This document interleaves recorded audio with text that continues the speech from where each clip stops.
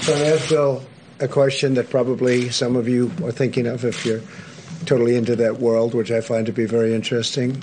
So supposing we hit the body with a tremendous, whether it's ultraviolet or just very powerful light, and I think you said that hasn't been checked, but you're going to test it. And then I said, supposing you brought the light inside the body, which you can do either through the skin or in some other way.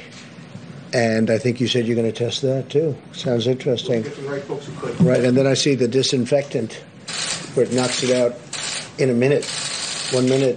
And is there a way we can do something like that by injection inside or almost a cleaning? Because you see it gets on the lungs and it does a tremendous number of the lungs. So it'd be interesting to check that. So that you're going to have to use medical doctors with. But it sounds interesting to me.